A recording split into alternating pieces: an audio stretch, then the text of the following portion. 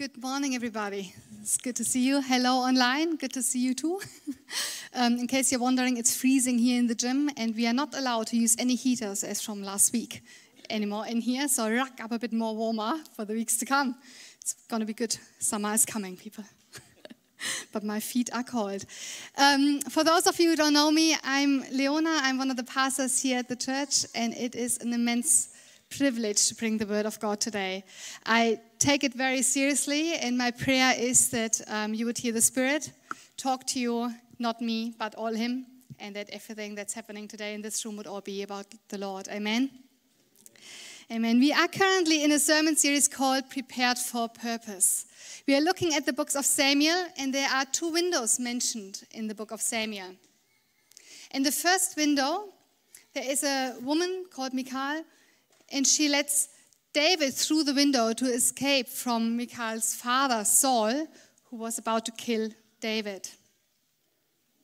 And then later on we see in 2 Samuel 6, the second window. And there it says, as the ark of the Lord was entering the city of David, Michal, daughter of Saul, watched from a window. And when she saw King David leaping and dancing before the Lord, she despised him in her heart. The question is, what happened? What happened between these two windows? What happened in Michal's heart during this time? How did the Lord use the time between these two windows to teach David, to equip him to become the future king of Israel? What happened in those 20 years?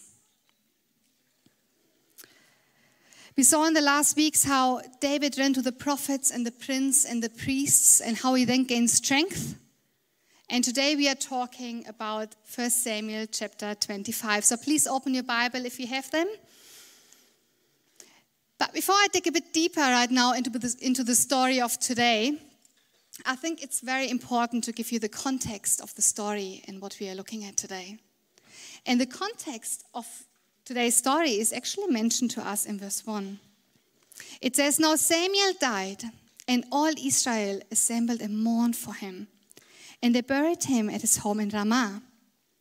Then David moved down into the desert of Paran. Samuel died. It's only mentioned in one single verse in this book, but man, it was an impact on that nation and on David and on his life. The prophet who anointed David did never see the fulfillment. He never saw David to actually become king. This news would have hit David so hard. Israel must have grieved Samuel. They were probably reminded how they actually sinned and didn't choose Samuel but wanted a king.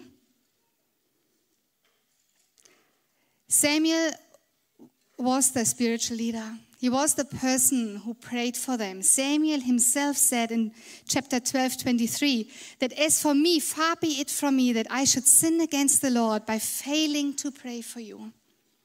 And I will teach you the way that is good and right.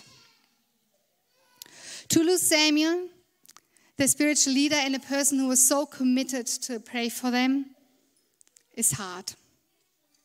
It would be very hard. Samuel knew David. Samuel trusted David. Samuel knew the promises in David. He knew what the Lord said about David, and he knew the future. And he was holding on to it. And Samuel prayed for David. And what does prayer do? It connects, doesn't it? Personally, I feel very connected with my 93-year-old grandpa, my Opa in Germany. Opa has served the Lord with his whole life. He's been a pastor his whole life. And Opa many, many years ago came to me and said to me, Leona, I promise you that as long as I'm alive, I will pray for you by name daily. And I know my Opa is. And this connects me to Opa. It really does. And on days when I don't feel too well or when I feel like I'm really struggling and there's so much stuff happening and I feel discouraged, I sometimes even look at the time. I remember one moment recently and I looked at the watch and I was like, oh, Opa is getting up in 4 hours. And he will pray for me by name. You know what an encouragement that is? to know that someone is actually committed to pray for you? It does something, doesn't it? Even though I haven't seen him in years now, but it connects. It keeps us connected. I imagine David's relationship to Samuel just like that. They probably couldn't see each other often. David was on the run, but they were connected in and through prayer. And right now, in a time when Saul was so outrageous, wanted to get David, and David had to flee his own country. Right now, in this time, when he needed this friend, this support person the most, he was removed. He died. So when David heard this news, it must have shaken him massively. A grieving person can feel in shock. They can sometimes feel guilty even, anxious, lonely, helpless, and the list goes on. Grief is tough. David's life was shaken by this news. So after Israel buried Samuel, it says that David went into the desert of Paran. It doesn't give us the reason why David is going there.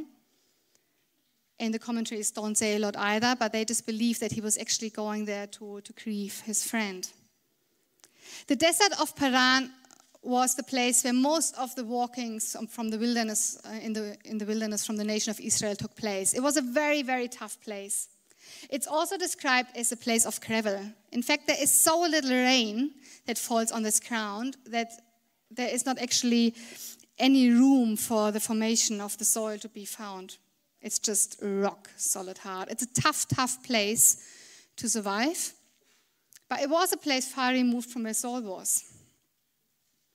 So David went there. David was hungry, thirsty, grieving his friend, probably tired from walking, and felt lonely inside. We can often see in the Bible how physical places can actually correlate with the spiritual states of the being. So with David going to the desert of Paran, it speaks pretty powerfully, gives us a pretty powerful insight into the spiritual state where David was in. So this is the context we find today's story. David was in the desert of Paran. He and his people knew of herds nearby. They heard of them. They were pretty powerful. They could have probably taken a cow or two, but they didn't. In actual fact, some people believe that David's people built almost like a wall of protection around other people's herds. And then the time came when David was hungry. And they needed food, and the festive season was coming, and water. And he knew there was this one man called Nabal who was pretty rich and well off and lived in Carmel, not too far away from where David and his herds were. And so he sent men to Nabal and asked him for food.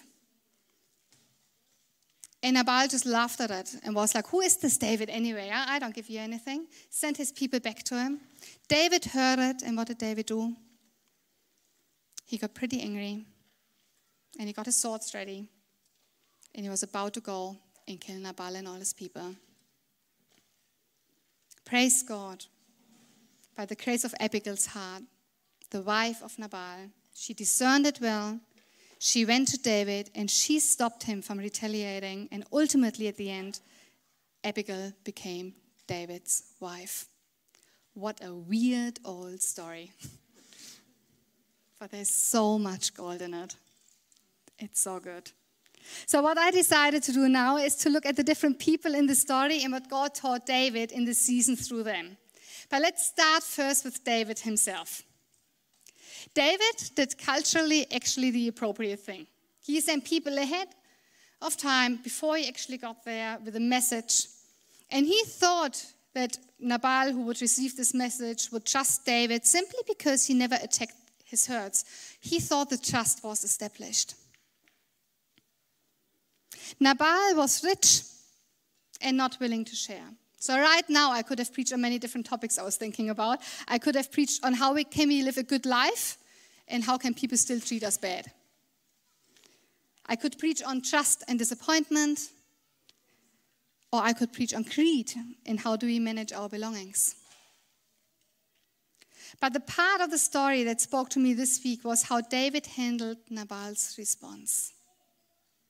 And what did David do? He reacted. It says in verse 12, David's men turned around and went back. When they arrived, they reported every word. David said to them, each of you strap on your sword. So they did. And David strapped his on as well. About 400 men went up with David, while 200 stayed with the supplies. David had lost his temper over the careless words of a fool. And in actual fact, this is the meaning of Nabal's name, literally, the fool. David was ready to kill. You and I may not be ready to kill, but how easy is it when someone is actually cheating us and just to judge this person, to talk negatively about this person, and to even play revenge?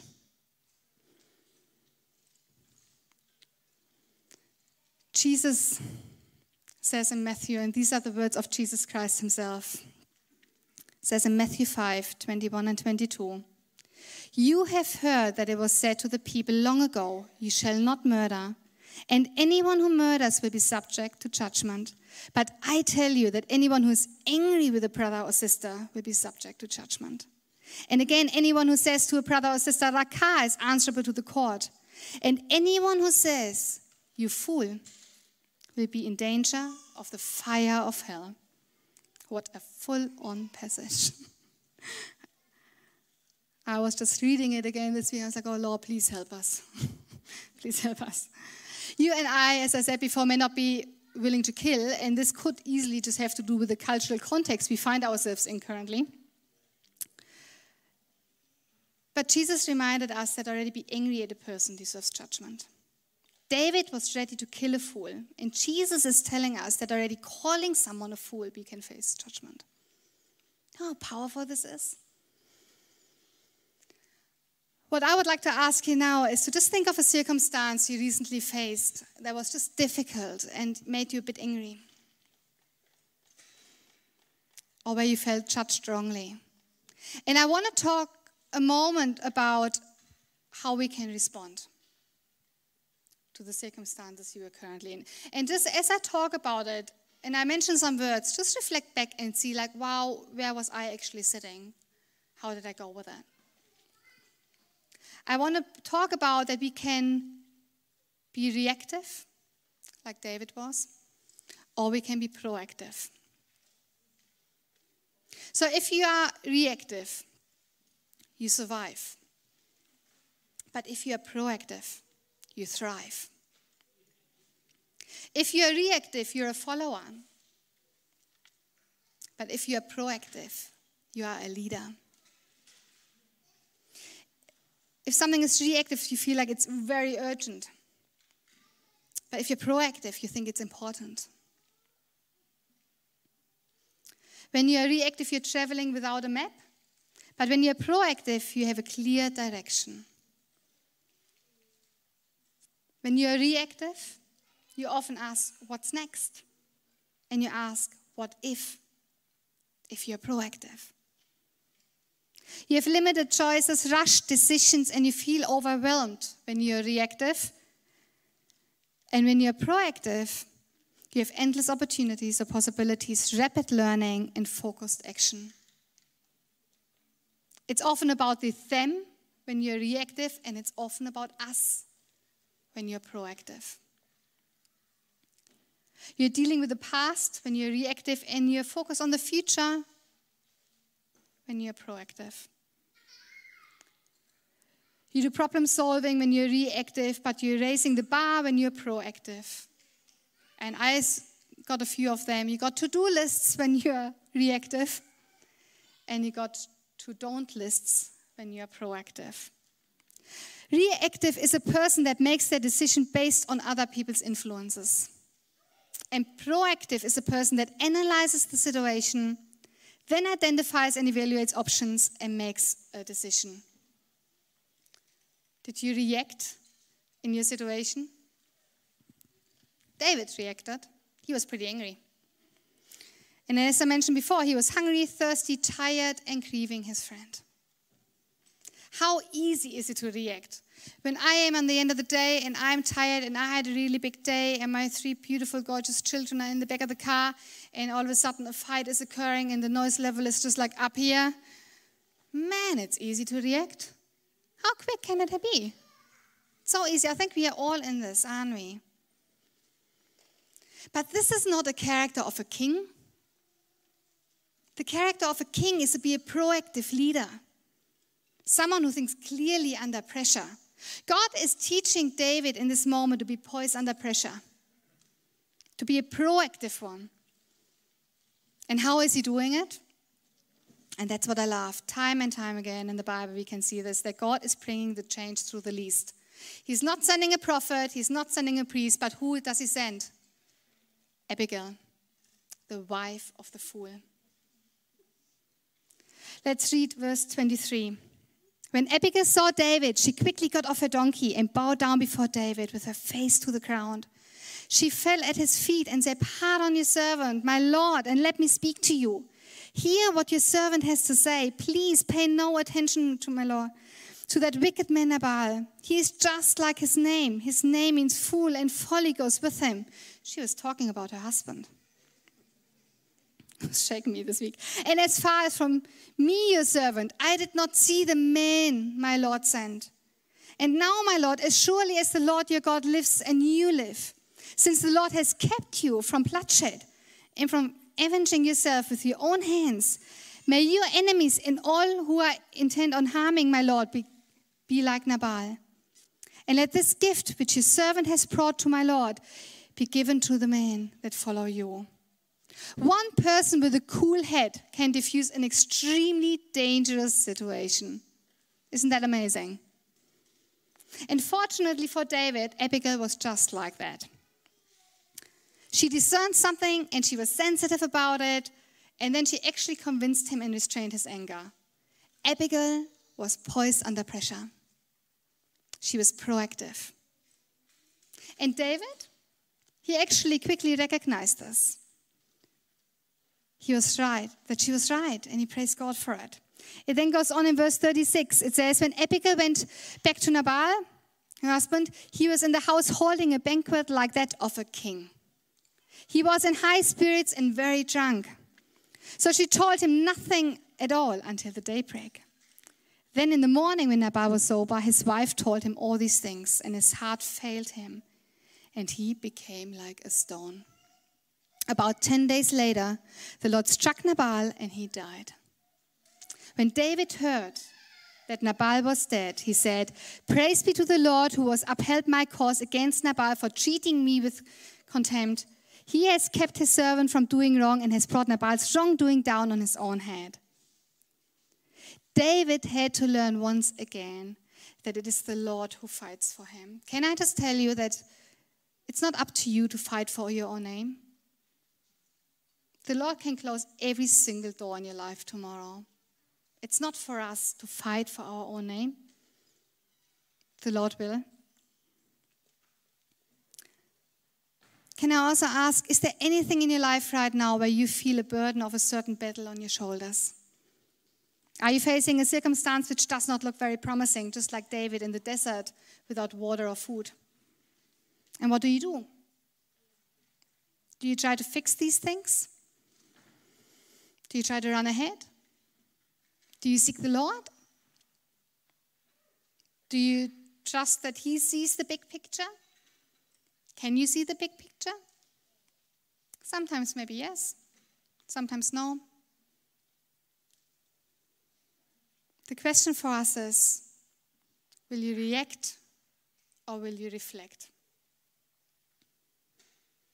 And back to those 2 windows from the very beginning. What did God teach David in the time between these 2 windows? David knew he was going to become king. He knew the calling on his life. He knew it. But before he was going to become king, the Lord had to teach him a lesson. Because if you are in a position of power, you need poise under pressure. And David was going to be in a position of power, and he needed poise under pressure. You need to be proactive and not reactive if you are in a position of power. You and my calling may not be to be king or queen in this world. But you also have a calling on your life. And Jesus tells us this pretty clearly when he was walking on this earth. Jesus said that our life has the calling to live according to him and to go and to make disciples of Jerusalem and Judea and the rest of the world. And can I just say that this is the deepest prayer in my heart right now, that we would be a church just like that. That if we go shopping in Littlehampton or in Mountbarker or wherever you live, that we would have on our heart to make disciples in the name of Jesus. Maybe look around and see the person standing next to us in the supermarket. Maybe have the boldness like Abigail had to actually speak up. Sometimes we may pray quietly for this person. Other times there may be a chance to actually be like, you know what, I just really feel like I need to pray for you. Are you open for it? Ooh, imagine that. But what does it look like to be a disciple of Jesus in the world today? What does it look like for us to live here in the Adelaide Hills or down on the flats and actually be bold enough to live for Jesus? You have the calling to be in a close relationship with God, just as David. Your life has a reason and it has a purpose. And you are in a very big learning school too, just like David was back then. The Lord wants to guide you. He wants to teach you. He wants to correct you. And the question is, are you open for it? Are you humble enough to be corrected? So now let's look a bit more closely to Abigail. Abigail was moved by wisdom. She could see things before they happened. Abigail's actual literal meaning of the name is beautiful, wise, and prophetic. Let's talk culturally right now for a second. Abigail was female. It was so culturally inappropriate for her to approach David.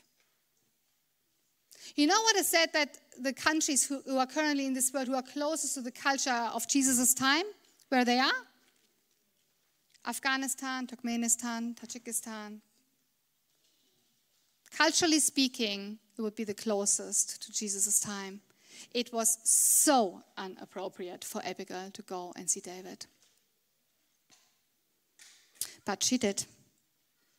And she didn't do it for herself. And she didn't, partly probably was part of it, like to also save obviously her family and all these people. But she certainly also did it for David. Why? Because she knew some things about David. She firstly knew that David wasn't a really bad man. He never attacked the herds of them. He was always a bit protective. He never took anything off them. She also heard that this was the guy who had the sling in his hand and who killed this giant. And the text also shows us that she knew that David was running away from Saul. And so she probably knew he was going to be the future king. She knew this. So she went to remind David of his calling, of the calling that he had on his life. And she risked her own life for this. She had no idea what David would do at the end of the day. He could have just killed her. But she went to remind him that he has a calling. What is Abigail teaching David? That she does not act on emotions, but that she acts rationally. So often today, what do? We receive an email and someone is offloading to us emotionally, right, of facing something. And we run to our computer and we go, send. Email gone.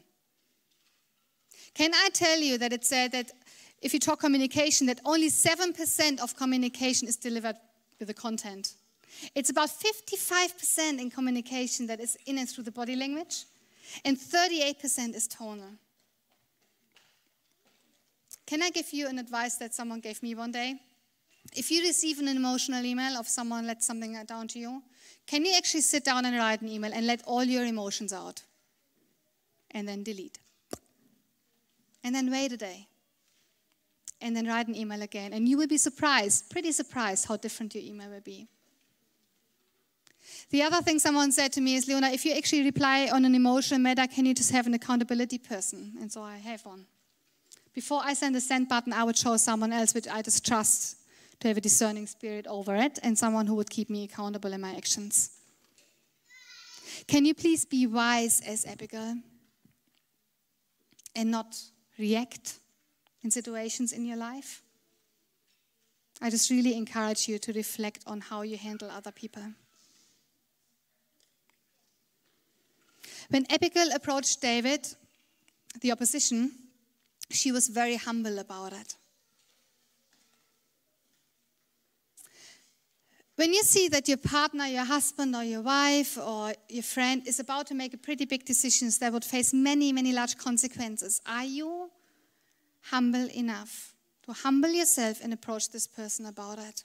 Do you need to be an Abigail to someone else? Or are you just looking away and not actually approaching it? Are we willing to hold one another accountable? I hope so. I really hope so in this church. Life is not necessarily getting easier, is it? Pray for wisdom. Just pray for discernment and pray for self-control. Those are all the gifts that I mentioned, the spiritual gifts in Galatians 5. Pray for them. Ask the Lord to give them to you. So David heard that Nabal was dead. And then David sent word, and we now read from verse 39. David sent word to Abigail, asking her to become his wife.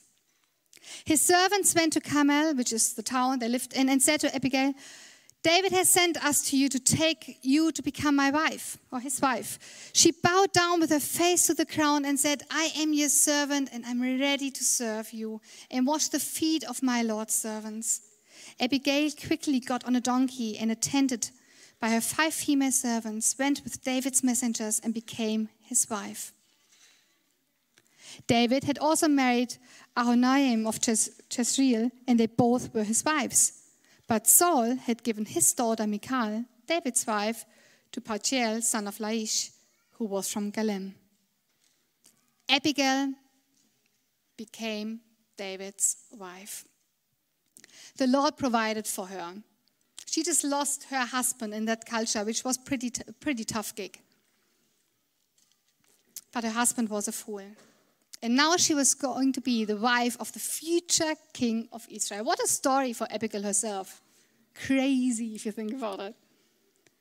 Can I just talk a tiny bit of a moment about if you're a person right now who is actually seeking a relationship?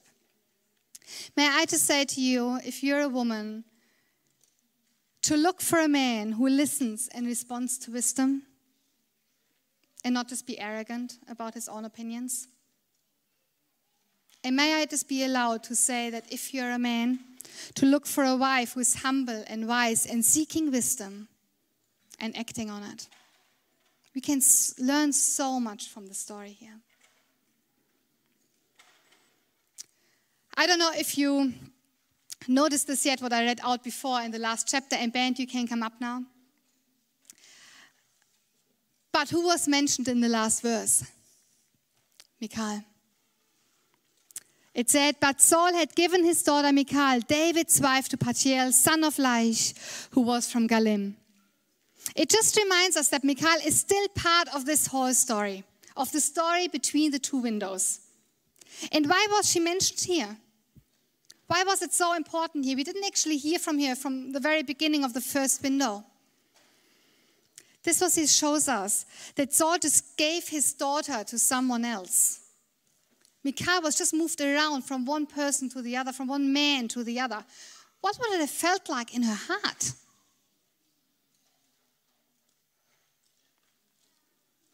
Why did David not come back and get her? He came back for Jonathan, her brother, but not for her, who was so deeply in love with him? What was with all of this? David, what are you doing? I just imagined her this week the whole time. I was like, man, she must have just been sitting and just like thinking around and around and around. Was I not worth it enough for me to go with him? Why did David reject me? And right at the end, in this whole chapter, this very last verse, it actually, if you look back and reflect back now, we notice that this whole thing here is a story of rejection as well. David was rejected by Nabal. Abigail even rejected in some ways her husband, Nabal. That spoke up. And Michal was rejected by David. So in a moment of rejection, you can choose what you will do with it. And I don't say this easily right now. It's pretty hard. It's a tough gig to do. But rejection can either way define you or it can refine you. That's what it can do. And I don't know about you, but I read many words about a man who was rejected a lot in his life. May I read about our Messiah in Isaiah 53, about Jesus Christ. He was described as, from verse 3, he was despised and rejected by mankind, a man of suffering and familiar with pain, like one from whom people hide their faces. He was despised and we held him in low esteem. Surely he took up our pain and bore our suffering. Yet we considered him punished by God, stricken by him and afflicted. But he was pierced for our transgressions. He was crushed for our iniquities. The punishment that brought us peace was on him, and by his wounds we are healed. You are not alone in your rejection. Jesus was rejected by his very own people. When you face rejection, you can choose bitterness or you can choose blessing, which leads to joy, perseverance, build your character, and ultimately gives you hope. I believe Michal had a choice in this moment in her heart. Michal could have chosen, and I'm not saying it's easy, but she could. She had a choice to choose bitterness or blessing. So my question to you right now is you may have lost your job. Do you choose bitterness or blessing? Your husband or wife left you, and it's not easy. Do you choose bitterness or blessing? You may have just been diagnosed with a really bad illness.